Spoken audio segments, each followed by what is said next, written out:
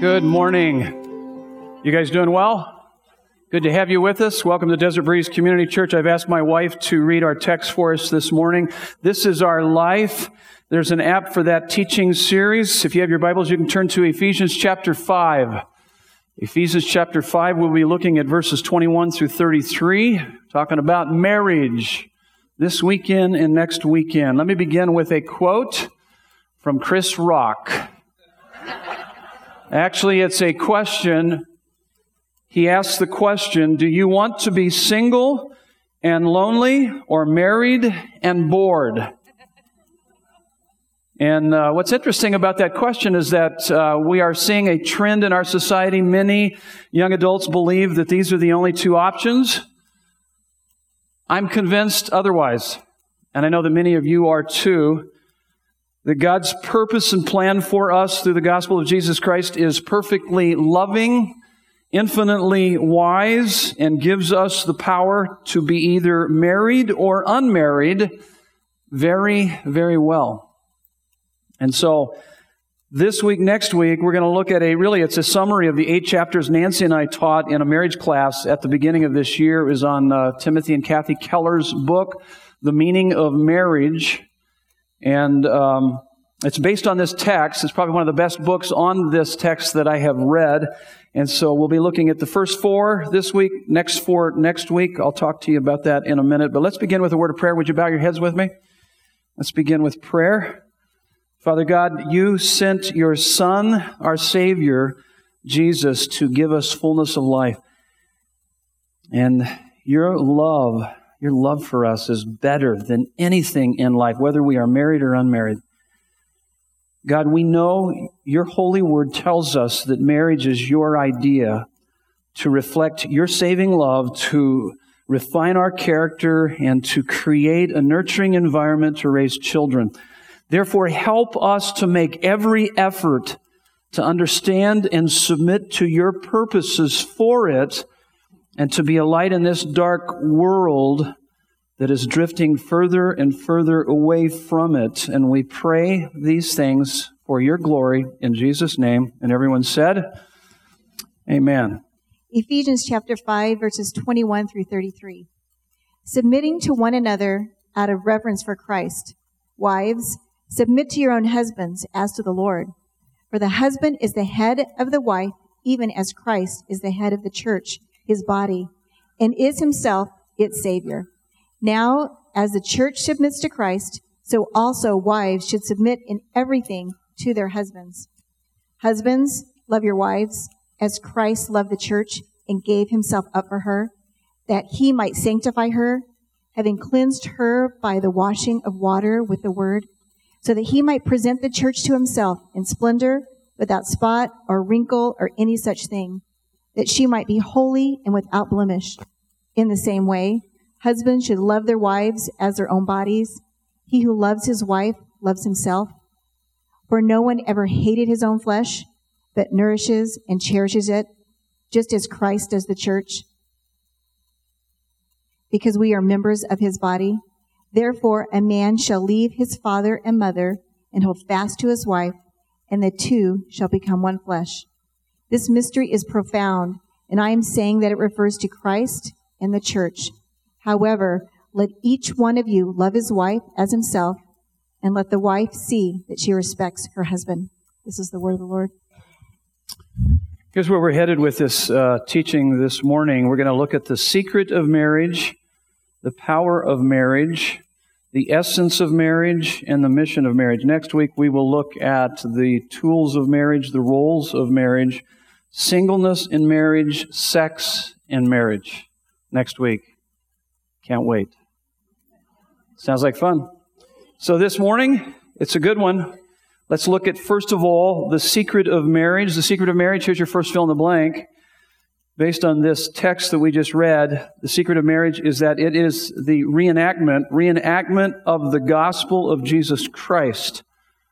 The secret of marriage is that it is the reenactment of the gospel of Jesus Christ. The Bible's very clear about that. We get this from verse 32. Actually, we get it from this whole text. But in particular to verse 32, where it says, this mystery, when you look at the full range of lexical meanings to the word mystery. You can also say secret.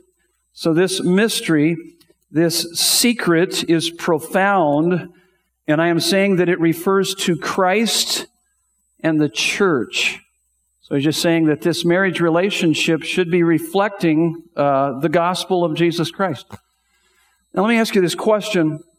If you ever work through the scriptures, you start at Genesis at the beginning of the year, and as you work through it, one of the things that you find that kind of stands out to you is that right at the very front in the book of Origins, you have a wedding. Why does the topic of marriage show up so early in the book of Genesis? Have you ever given that much thought? And then what's interesting about it, not only is it so quick and seems so early, but then as you work your way through the scripture and you get to the end of the book, end of the Bible, book of Revelation, kind of the end of all things, actually the beginning of all the great things, you have a wedding.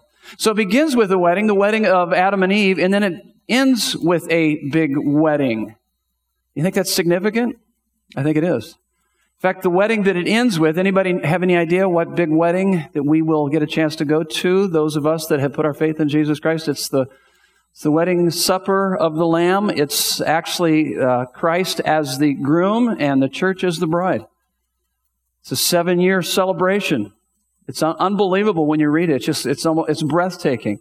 So why does it begin with a wedding and then it ends with a wedding? I think that the marriage is pretty significant. In fact, I believe that the marriage is to be a reenactment of the gospel of Jesus Christ. And in fact, I believe there's a couple things here. I believe the reason why it starts off with a wedding, and in Genesis 2:24 through 25, it says, a man will leave his father and mother, be united to his wife, and the two will become one flesh. And the man and woman were both naked, and they felt no shame. That's what those verses are saying. And I believe that topic of marriage shows up so early in the book of Genesis because, listen to me, as the marriage goes, so goes the family. And as the family goes, so goes society. How goes society? Not so good. Why is that? What's the root problem? It's the marriage relationship. It's fundamental. It's foundational. In fact, not only is it fundamental, not only is the marriage relationship a primary, but it is a picture. And so it should not surprise us. It's a picture of the gospel, that is. It shouldn't surprise us. Satan's assault on the institution of marriage shouldn't surprise us in the least bit. Most of you are familiar with what happened just here within the last week or so with the whole Chick-fil-A ordeal. And what was interesting about the owner and the, I guess, COO, he was on a Christian radio station exercising his First Amendment rights. And somebody took that and blasted it throughout, the media, and what amazing hatred was spewed out. And the tendency, it can sometimes because people don't really understand the gospel, they can tend to spew it the other way too, in a wrong response to what people are saying. But that shouldn't surprise us, that the enemy would do everything he can to undermine the institution of marriage, because it is not only foundational, but it is a reenactment of the gospel of Jesus Christ. So if he can destroy that which is to picture the gospel that would draw hearts and lives to Jesus, why not undermine that institution? And that's why there's such a severe attack, and that's why we see our country going the direction that it is going. And so it's critical that we understand God's purpose for the institution, very sacred institution of marriage. And so as we talk about marriage, it's always important to establish what the Bible teaches. The Bible teaches this, that marriage is to be a lifelong monogamous relationship between a man and a woman. Now, I understand that there are those that are out there, very liberal churches and Christians, that would teach otherwise, but they're not teaching the Bible. That's why they're teaching something that's other than that definition for marriage. And so out of God's love and wisdom, knowing what is best for us, having our best interest at heart, knowing how He created us, this is what He has established for us. And really, that's what this guy, Chick-fil-A president. I guess he's the son of the actual originator or the owner of the organization. That's what he was establishing. He was saying that, but unbelievable hatred. And of course, we are to always respond, you overcome evil with good. Don't become like the evil being done to you. The Bible makes that very clear, 12th chapter of Romans. And so it's important that we always keep that in mind. But the secret of marriage is that it's the reenactment of the gospel of Jesus Christ. And underneath each of these statements, I've got three ideas to help us to apply this to our life. So what does that mean? Here's what it means. The secret of a great marriage, that's your fill in the blank, next fill in the blank. The secret of a great marriage is to do for your spouse what God has done for you, and the rest will follow. And so let me say that again. The secret of a great marriage is to do for your spouse what God has done for you. And I'm convinced the rest will follow. Now, I've done a lot of counseling through the years. We take a lot of couples through what is known as a Prepare Enrich program. It's really one of the best programs I've ever seen. And in my counseling, and even when I look at my own marriage relationship, I always kind of categorize problems in one of two categories. All problems that married couples deal with can fit into one of these two categories. There's A problems, category A. There's B problems, category B problems. Category B problems would be conflict resolution, communication, compatibility issues, things, such as what we do with our leisure time, our money, parenting, in-laws, how we deal with that. That would be the B problems. You will never be able to deal with the B problems until you deal with the A problem. What is the A problem? The A problem is your attitude. Your A problem is how you are treating one another. Are you treating each other with honor, honesty, and humility, with utmost respect? And the only way you're going to be able to do that, which is interesting because I've sat down with couples and they got a major dogfight going on between them. I have to say, wait. We're going to deal with this problem, but let's first of all talk about how you're talking to each other. How you're relating to each other. Do you not even understand what the gospel is all about? Jesus died for you, and you're trying to kill each other. Something's wrong with this equation. Do you understand the gospel? Do you understand what Jesus has done for you? If you do and you live in the reality of that will change your heart. And it'll change the way you respond and you react to the people in your life. And so you deal with that first thing. The secret of a great marriage is to do for your spouse what God has done for you in Jesus. Next point on your notes. Jesus' sacrificial love for you is both the pattern and power for you to sacrificially love your spouse. You will never, ever be able to deal with all the issues that you face in a marriage relationship until you first deal with the first and most important issue. And that's just how you're talking to each other, how you're relating with each other. The heart that you have, a sacrificial heart of love. You cannot have, unless you have a cradle of security in your marriage relationship, you will not have those moments of vulnerability that are necessary to work through the issues. But it all goes back to the gospel. It all goes back to your understanding and living in the reality of it. Now, this next point, the gospel of Jesus Christ and His amazing dream come true, filling us with laughter and shouts of joy. One of the things I do for my devotions, my daily devotions, and I love doing this because it takes me a while to get up, wake up, and I used to be early morning riser, but the older I get, I think the more it's harder for me to get up. I don't know what the deal is. Or get awake. Actually, I can get up, but it's just like wake up. It takes me a while. So what I do is that I go to the YouVersion. I've got that as an app, and I listen to the Bible. Boy, it just helps me. It just kind of stokes the fire. And so I'll go through the Bible a couple times a year just by doing that. Just listening to a chapter in the Old Testament, a couple chapters in the Old Testament, a couple chapters in the New Testament, Proverbs and Psalms. Always that sequence. And man, the Lord just so vividly speaks to me during that time and wakes me up. And there's nothing better than to be awakened by the love of who God is in the gospel. It kind of helps to start the day. And certainly there are some times that it barely makes an impact in my life. And then there are other times it just stands out and it just hits me and just impacts my life. And there was a chapter a couple of weeks ago that I'd read it many times before, but boy, the Lord just hit me with it. It's the chapter that I put down right here as an understanding of the gospel. It's Psalm 126, verses 1 and 2. And it basically says this, when the Lord restored the fortunes of Zion, and then it goes on, it says, we were like people who were dreaming. We thought we were dreaming when he restored our fortunes. And then he goes on, he says, and our mouths were filled with laughter and shouts of joy. And I'd read through that and go, oh yeah, good for them. That's great. Wonderful. And then I started thinking, wait a minute. And it was almost like the Lord said, wait a minute. The Old Testament, that's a picture of New Testament principles. Don't you understand? The Old Testament points ahead to Jesus. The New Testament points back to Jesus. It's all about Jesus.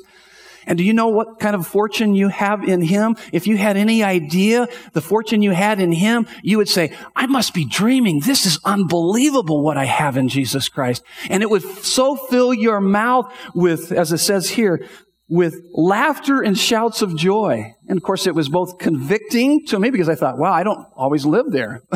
Sometimes seldom.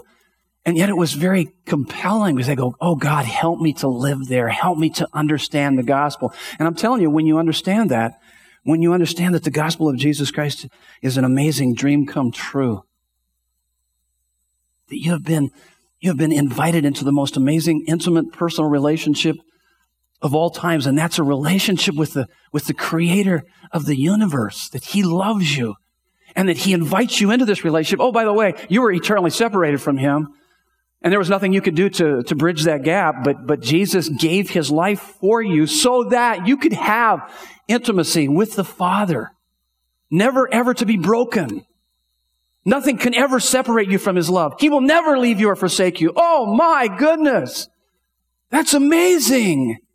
That should cause us to think, am I dreaming? Is this for real? Because there's no other message on this planet, no other religion that would even come close to saying that except for Christianity. And so therefore it should fill our mouths with laughter and shouts of joy. And see, that, my friends, is what helps you to be able then to respond to the people in your life appropriately. And so that's the secret of marriage, is reenactment of the gospel of Jesus Christ. The power for marriage is Spirit-filled life. The Spirit-filled life. I get this actually from verse 21. You'll notice that we started with the verse that we ended on last week. We talked about Spirit-filled life. You can still download that message online. But verse 21, it says, submitting to one another out of reverence for Christ.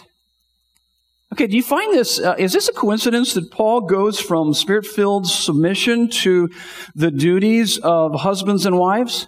Oh, by the way, Pastor Ray, I thought that submission was only what women are supposed to do. You know, wives, wait, what does it say here? Submitting to one another out of reverence for Christ. Paul goes from Spirit-filled submission to the duties of husbands and wives. And oh, by the way, let me explain to you once again how this book is laid out. It's really phenomenal. Paul, in writing the book to the church in Ephesus, he starts with the first 3 chapters which deal with our amazing wealth that we have in Jesus Christ. The riches, the fortune we have. He has restored our fortunes, so to speak, through Jesus Christ. And so it begins there, and then out of that, he says, oh, by the way, if you really believe this is how it's going to be different in your life. This is how you're going to live out your life. And so then he talks about the Spirit-filled life as we talked about last week, and then he goes from there to talking about, he goes from husbands and wives, duties of husbands and wives, that's what we're talking about these 2 weeks, and then talks about parenting. In 2 weeks, we will talk about parenting and work, and then he ends with spiritual warfare. Woo, what a great way to end the book, huh? What is he saying there? He's saying it's a fight. It's a battle.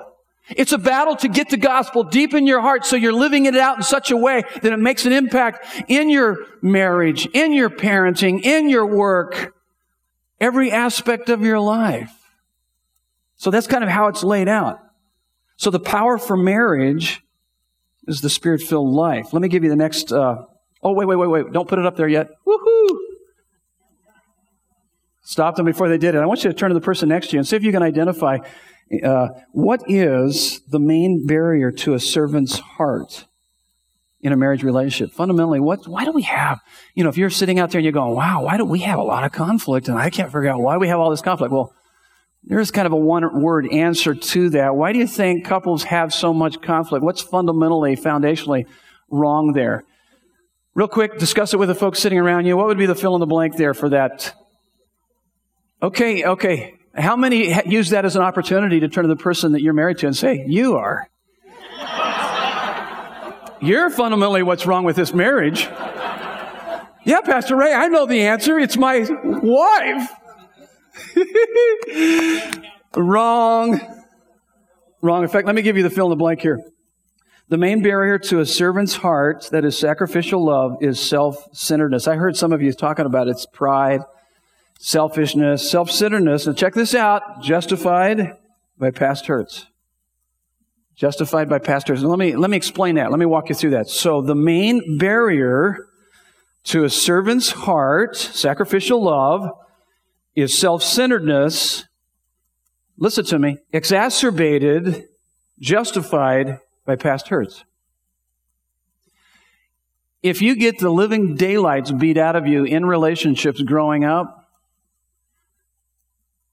when you entered into this world, we're naturally self-centered, and life is going to be all about us. But then if you get beat up in life through your upbringing, through relationships, whatever, all that's going to do is reinforce your self-centeredness. You're going to be self-absorbed. You're going to be even more so self-absorbed. It's really kind of a self-preservation. And so you're going to be even that much more preoccupied with yourself because you're trying to protect yourself because you've been beat up in life. So that's why. And so what happens oftentimes is that we have self-centeredness, and we can easily justify it from past hurts. So it's critical that we work through the past hurts. See, those broken in severe ways typically have thick self-protective layers around their hearts that are very hard to penetrate. Trust and health are built very slowly. So, I know that there's a number of you that have gotten the living daylights beat out of you in growing up, came from abusive homes. Some of you have had abusive relationships, marriage relationships. I understand that. And I'm just telling you, it is critical. Listen to me. It's critical that you get healed up. It's critical that you allow God to bring healing to your heart. Because what happens is that you tend to, because you can't trust anybody, and I can understand that. You can't trust. You've been violated. You've been hurt. You've been devastated. So the tendency is to not to be able to trust anybody. But that's not the answer, is not to trust anybody and just to isolate yourself completely. What that does is just reinforces your hurt, and you continue to be self-absorbed. And that doesn't bring the healing. Here's my answer to you. It was another verse that I came across a couple weeks ago that just the Lord hit me with. And I really believe it's for many of you here this morning. It's found in Psalm 147, 3 through 4. Everybody look up here just for a minute. And I know that this is for some of you that have been really devastated by life. You need to hear this. The one who numbers and names the stars, and we're talking billions and billions of stars. The one who names and numbers the stars can heal your broken heart and bind up your wounds. He can. He can bring healing to you. He can. And then you can begin to trust again. And then this is what happens. This is what's so cool about it. And that's actually from that text. That's kind of a paraphrase of Psalm 147, 3 through 4. And here's what is amazing about that, is that then you stop being so self-absorbed and you become more God-absorbed, and you begin to focus on God, and your life becomes about His glory. And then your heart just gets filled up with Him and becomes more about Him. And then you can risk trusting again. Because the one that matters most in the universe loves you, adores you, and thinks the world of you. And so out of that you can begin to work through that. And you guys know this, that relationships are only as healthy as the individuals that make up those relationships. Would you agree with that? So therefore, individual wholeness is the key to healthy relationships. So one of the best things you can do for your relationship is for you to get healthy and whole. Is to seek counseling and to work through the issues, to deal with the past hurts, because you just carry that into the next relationship, that inability to be able to trust, that hardness around your heart. And so God can bring healing to you. By the way, He typically brings healing in community. Well, that's how I got hurt. I know that. That's what makes it so difficult. But it's in the context of community is where you're going to find the healing. Here's the next point on your notes. To be Spirit-filled is to have the truths about Jesus, His sacrificial love for us, Truths about Jesus clear to our minds and real to our hearts. So that's what we talked about in the Spirit-filled life this last weekend. So it's one thing to know that Jesus loves you. He died for you. We sang those songs. That one song that we sang about a child in awe of you. I love that song. That's a great song because that's awe. There's at times that just like, I'm a child in love with God and what He's done for us. It's one thing to say it. It's another thing to have the experience on your heart where you are living in the reality of it. And when you do that, see, that's the Spirit-filled life. That when you have that, when you're experiencing that, you can be loving to even unloving people. The people aren't going to give you love back because you have your love philanthropy. It's just, you just overflowing with the love of God and what He's about and who He is. And see, by the way, let me just say this real quick, that your primary source of love needs to be Jesus. Because if your spouse is your primary source of love, and when they're not very loving, which there will certainly be seasons in your marriage relationship where they won't be, then you can still be loving in spite of how they're doing. Because they're not your primary source of love. He is. That's the Spirit-filled life. That God is your primary source of love. That's why you can overcome evil with good. That's why you don't become like the evil that's being done to you. It's because you're so filled up with the love of God. Now, that does not mean you let people run over you. In fact, that's not being very loving. It's not loving to allow someone to sin against you. By the way, it's not loving to let someone be lazy in the relationship either. You're not being loving. You would challenge them. You love them because you want to have closer, more intimate relationship with them. So there's that challenge in that, but you do that with love because to be Spirit-filled is to have the truths about Jesus, His sacrificial love for us, clear to our minds, real to our hearts. That means this, less of me, less self-absorbed, and more God-absorbed. And when I'm absorbed with the majesty and the beauty of Jesus, you can't help but spill out on others. See, that's the gospel.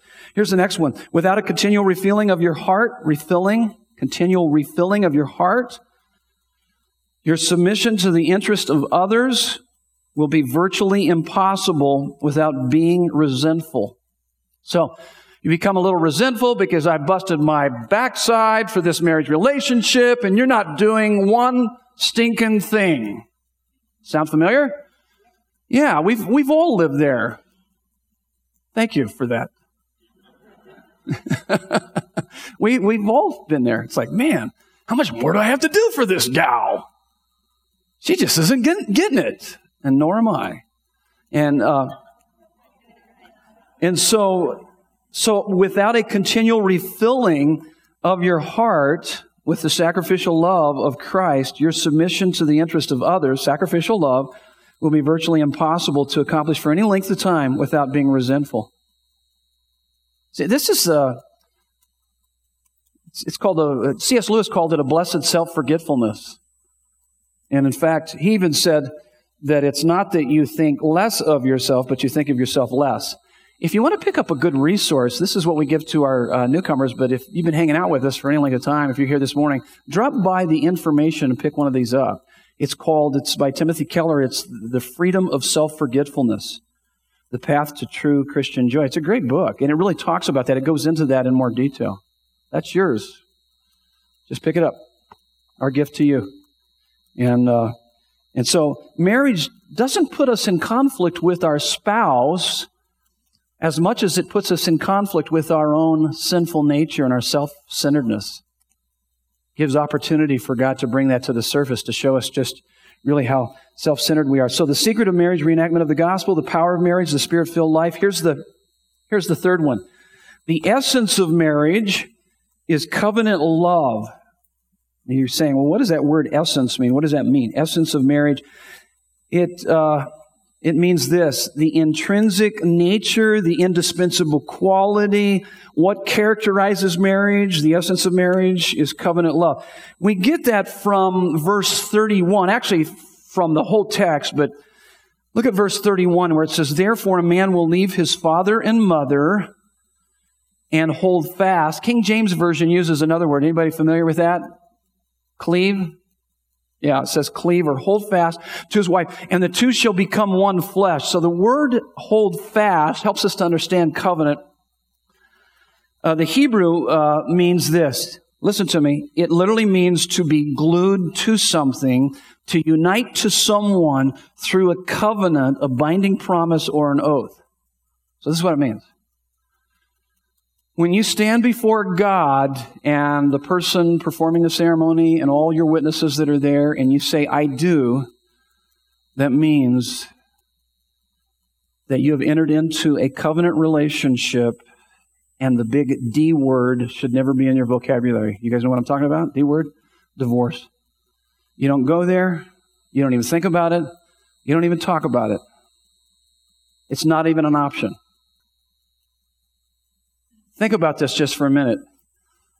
If in my relationship with my wife, I'm kind of walking around on eggshells and I'm afraid whether she's in or out, and if I do certain things, she's out of here, she told me that, I'm not going to be very vulnerable with her, am I? I'm not going to be very open. Therefore, that pretty much undermines, that insecurity undermines any level of intimacy and closeness and openness and honesty. But if I know, when she said, I do, that was till death do us part. And when I said I do, that means until we die. I didn't say that right, did I? It could be that. Until one of us kill each other or something. But till death do us part. Until that time. I mean, that's what we mean by that. And if I have that understanding, she has that understanding, we can be open and honest, and that we can work through our stuff. Once again, you have that cradle of security for those moments of vulnerability that you need for greater levels of intimacy and maturity in the marriage relationship. And so that's what he's saying. Cleave. Super glue. Shut the back door. Don't even think about it. You're going to work on this till you die. That's what he's saying. So therefore, it creates this environment so that you can be open. Now, here's what's interesting, is that oftentimes when we talk about marriage and getting this legal piece of paper, this is what I've heard. Why do we need a marital legal piece of paper to love one another? We don't need one of those because we love one another. I've heard that on TV. I've heard it from a lot of people. How many by show of hands would say that you've actually heard people say that before? Show of hands? Yeah, look at all the hands. And that's kind of prevalent in our society today because more and more couples are less and less are getting married, and more are just living together. Oh, we don't need a piece of paper to show that we're committed to one another, that we love one another. And I would say, yes, it all depends on how you define love. If you have a superficial, shallow understanding of love, then yeah, that might work fine for you, but it's not what God intends. And it goes contrary to what he has to say. In fact, let me give you the next couple fill in the blanks on the notes. The Bible defines love primarily by not how much you get, but by how much you are willing to give to someone. So Bible definition of love, would I classify what you're doing as love? No, I wouldn't actually. I would say it's all about you. It's all about lust. In fact, you don't even really understand what love is what I would say. Because the Bible defines love primarily not how much you get. It's not about your feelings. It's not what this person could do for you. But by how much you are willing to give to someone. 1 Corinthians chapter 13, the love chapter, talks all about that. Love is patient, kind, does not envy, does not boast, is not proud. Goes through this whole list, and then it says it's committed to the end. Goes all the way. That's what it's talking about. That's true love. So when a person says, I love you, well, let's not ruin it by getting married. That person really means this. I don't love you enough to close off all of my options. I don't love you enough to give myself to you that thoroughly. See, it's not covenant love. In fact, we're going to talk about it. It's more of a consumer love. To say, I don't need a piece of paper to love you is basically to say, my love for you has not reached the marriage level. See, if you're singing the song, ain't no mountain high enough, ain't no valley low, whatever, and then you're not willing to sign on the dotted line and make the commitment, You're not even in the game. That's a major contradiction. You don't even understand what love is. Signing marriage license, that's first base. You're not even in the game until you do that. It doesn't make sense. Oh my goodness, our society is so messed up in their understanding of love. It's not love. It's lust. It's all about them and not about the person that they say that they are so-called committed to. Because it goes contrary to what the Bible teaches. And so, if you were to come to me and say, okay, Pastor Ray, let me ask you this question. Do you remember when you first kissed your wife? I said, of course I do. I'm not that old, okay? And man, it was amazing. Ooh, I planned it all out. I was ready. I couldn't wait. Oh my goodness, it was thrilling. And you say, okay, cool. But let me ask you this, 34 years later, do you still get the same thrill? And I would say, no, I don't. It's better. It's deeper. It's richer.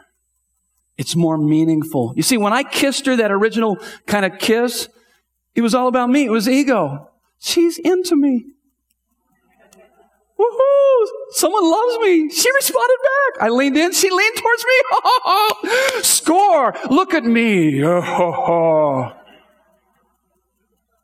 And through the years, it's become less about she's into me and I'm into her. And I love her and I am committed to her. And I would cut off my left arm for her. I would give my life for her. See, there's a major difference between, you can have a so-called night of passion and not be willing to make any sacrifices for any person. And it shows that it's all about you and not the other person. But to be absolutely committed to someone else's joy, well-being, happiness, that you would be willing to die for that person, that's a pretty strong feeling. I'm telling you, I wish I would have known this years and years ago when we first started. We had to kind of battle our way through a lot of this stuff and this understanding. And so what I'm sharing with you is not only from Tim Keller's book, The Meaning of Life, but a lot of it has to do with my own personal experience and what I've experienced through this. And I'm telling you, my marriage has never been better by God's grace. And man, I'm more in love with my wife now than ever before. So I can tell you, when I kiss her,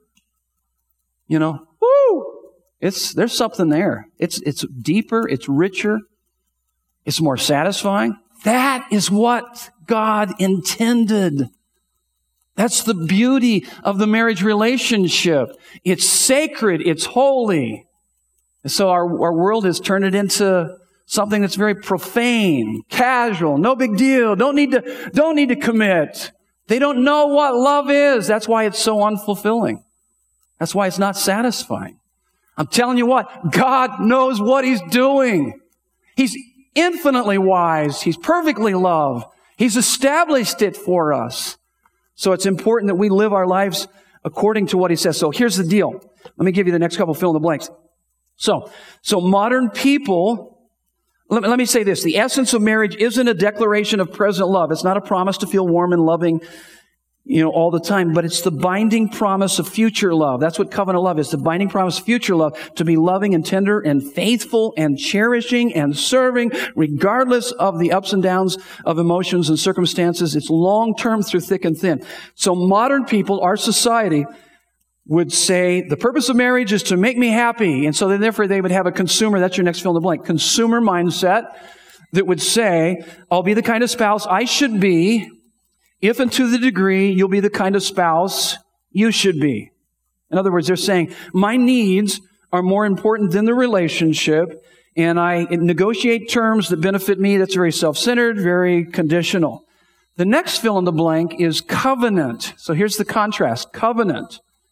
Covenant relationship basically says, I'll be the spouse I should be, whether or not you're the spouse you should be. And what this is the relationship, covenant relationship.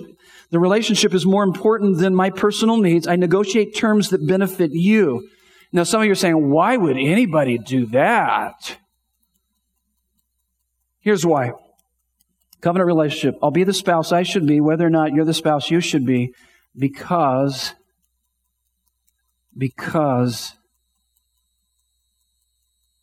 Jesus gave me spousal love like that. He loved me. Not because I was lovely, but in order to make me lovely. And I'll do that. I'll do that for you. See, that's covenant love. I mean, it's packed throughout the Scripture. Romans 5:8, just one example. For God demonstrates His love for us in this: while we were still sinners, Christ died for us.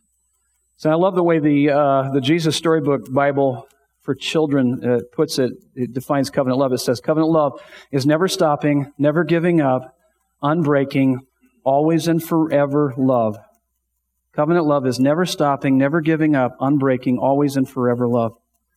It's how God loves you. I want you to watch this video. It's Ian and Larissa. They are a great example of covenant love. Check this out.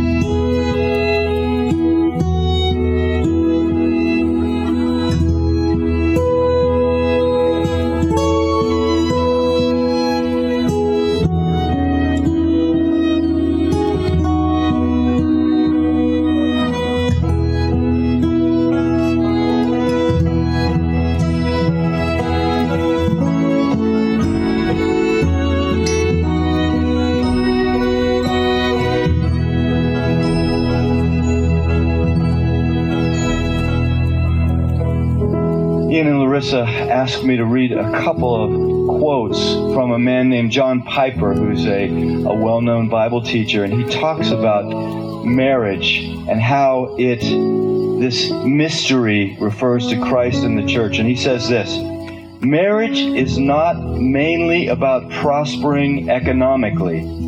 It is mainly about displaying the covenant-keeping love between Christ and His church. He says, knowing Christ is more important than making a living. Treasuring Christ is more important than bearing children. Either way, it is short. It may have many bright days, or it may be covered with clouds. But if we set our face to make of marriage mainly what God designed it to be, no sorrows and no calamities can stand in our way. Every one of them will be not an obstacle to success, but a way to succeed.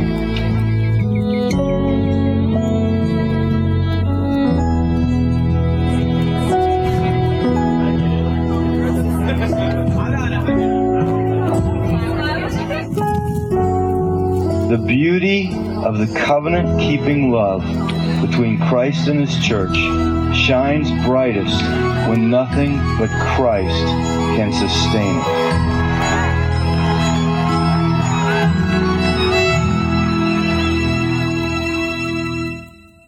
it. Ian and I first met in 2005 at college and had a blast for 10 months getting to know each other. And I was looking through and I found one of my favorite pictures, which I think was actually taken right before his accident. He set up a camera on his tripod, and it's just a classic Ian face that to me sums up who he is. We'd been dating for 10 months, and he was working an extra job for his dad, and he was on his way to work near Pittsburgh. And we got a phone call that he had been in an accident, and we didn't know if it was when he got to work or on his way. And so we got down to Pittsburgh, and I was just praying the whole time in the car that it wouldn't be his brain. After being at the hospital for a few hours, we found out that it was, and he had been in brain surgery for a few hours and had suffered a traumatic brain injury. God totally spared his life. One night, he was failing 4 out of 5 brain activity tests, and the next morning, he was doing well, and his brain was starting to respond again.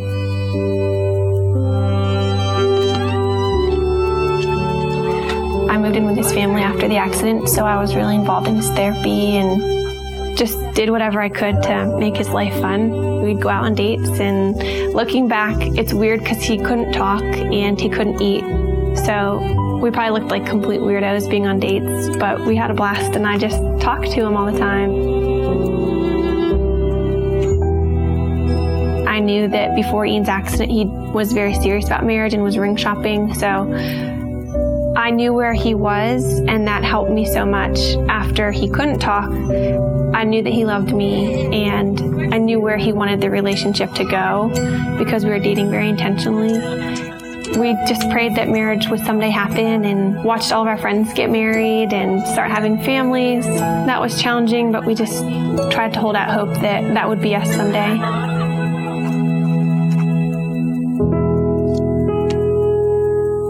This is our board of gratefulness, and we encourage anybody who comes in to write a note of something that they're thankful for. It could be really small. Mine is just Saturday mornings, and it's just a good way that we've found to be just practicing gratefulness. And Ian, I think half of yours say my wifey, which is pretty cool.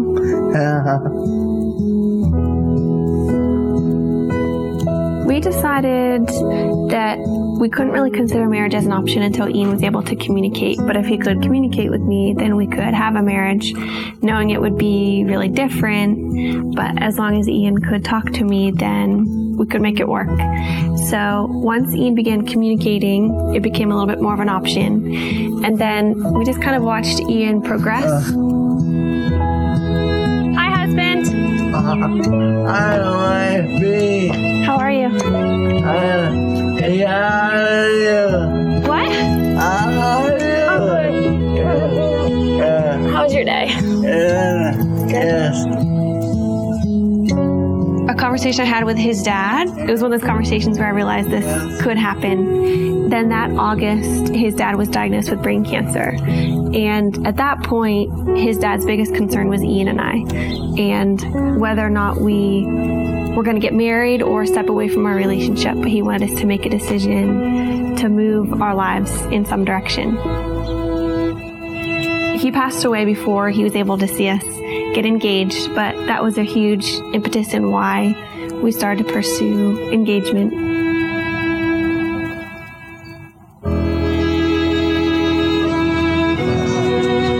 Throughout premarital counseling, we just used this momentary marriage. It was so helpful because John Piper talked a lot about primary things and secondary things, which is really important for us because when we're walking out our marriage practically, Ian can't do the secondary things like working or making a meal for me. Everything that's primary, though, he can do, which is leading me spiritually. Ian always comes back to the foundational truths of who God is and kind of reels me back in from my emotions, and that's the most important thing. We have 2 friends that we're going through the book with. I think we've just been able to help them see that maybe the little things that they're excited for about marriage are worth being excited about, but they're not the end all and be all of their marriage. But we also have so much to learn, and we're learning from them and things that they share because our relationships are different and we can glean different things from each other. I think what helped us in deciding to make this commitment to each other, at least for me, is knowing that Ian wouldn't have left me if the roles were reversed, and that we love each other and we know that God's going to be faithful to our marriage. We're able to love each other with, I think, a more Christ-like love because of Ian's disability, and just to understand that picture a little bit better than if you were healthy. Yeah. Agree? Yes. What about God enables you to have a happy marriage? You know, What? he's awesome. He's awesome. Yeah.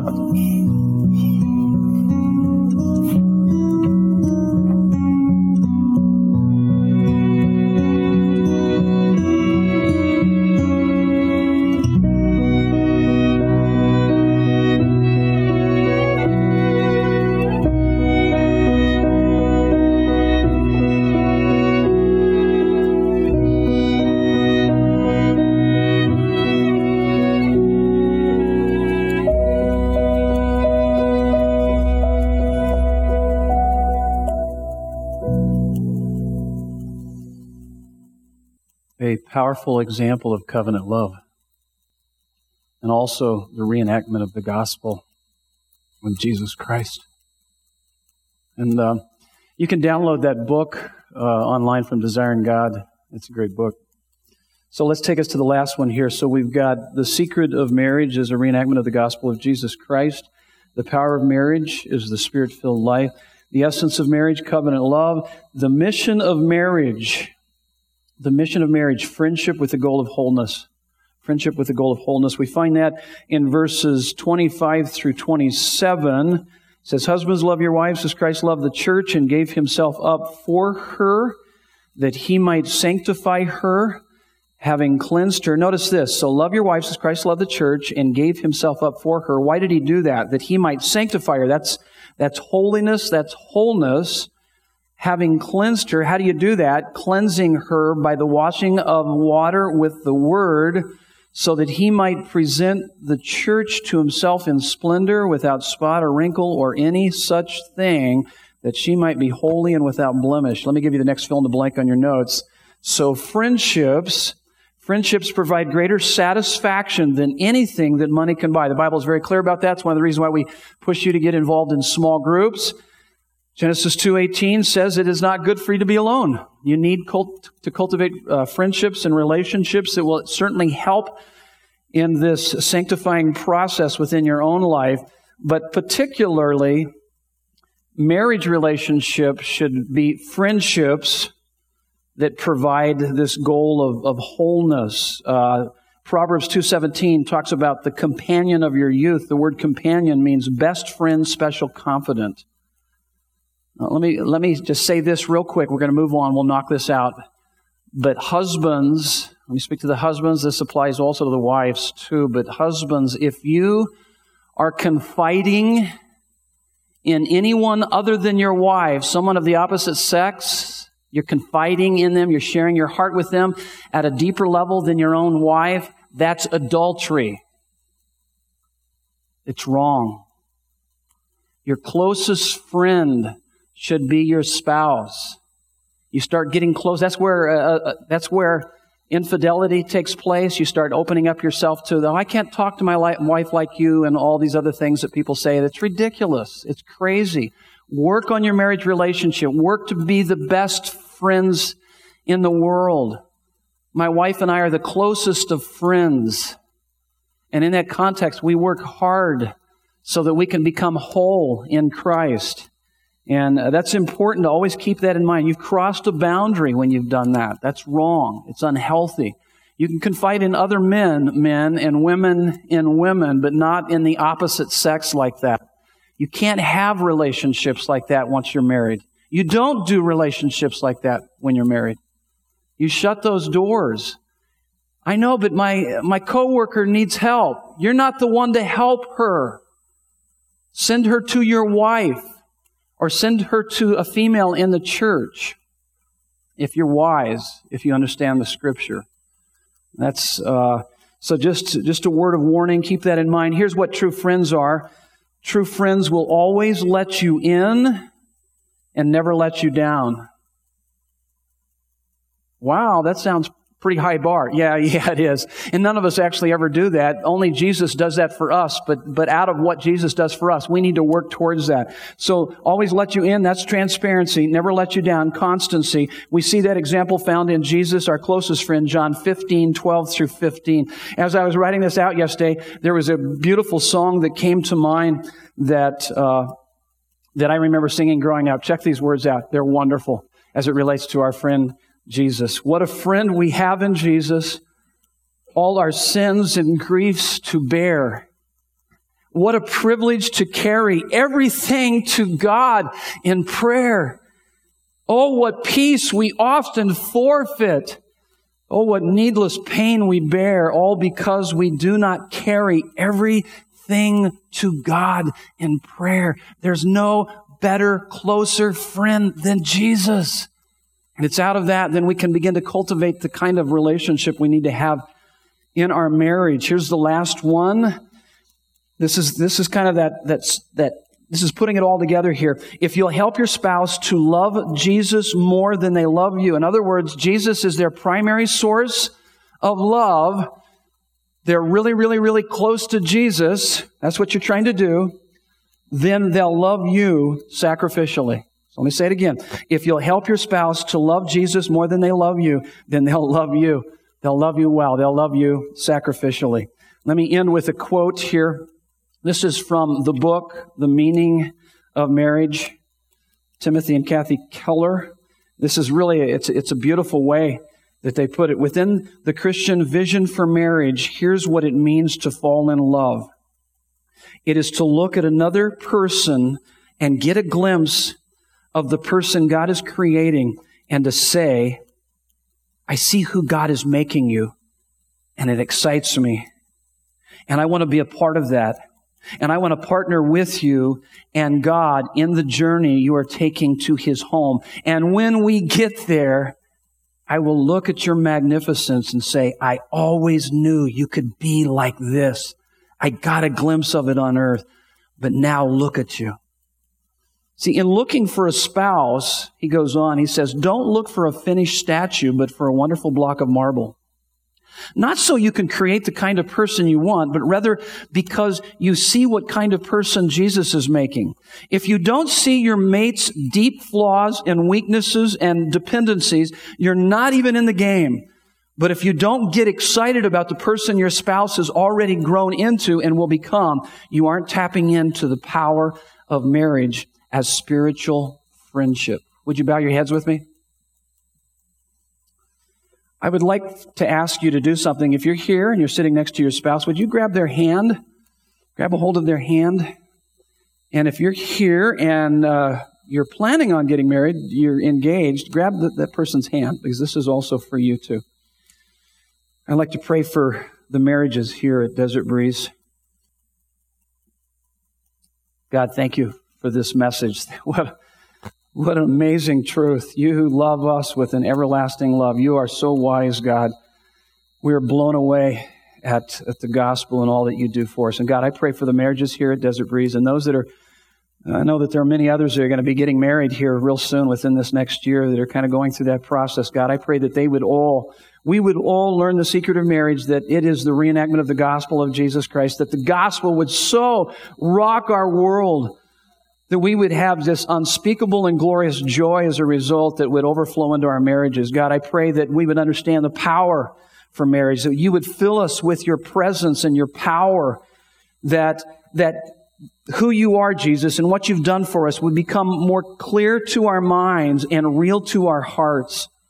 God, that we would understand the essence of marriage, this covenant love, that we would shut the back doors, we would go for the long haul, all the way out, that we would be committed till death do us part. And God, we would understand the mission of marriage, that we would cultivate such close friendship relationships with our spouses that we would seek wholeness and sanctification, and that you would produce in us all kinds of Christ-likeness, and God, that we would more and more live for your glory, that people would look at our marriages and they would be drawn to you through them. We pray in Jesus' name. And everyone said, amen. Next weekend, the tools of marriage, the roles in marriage, singleness in marriage, and sex in marriage. Look forward to seeing you next week. God bless you.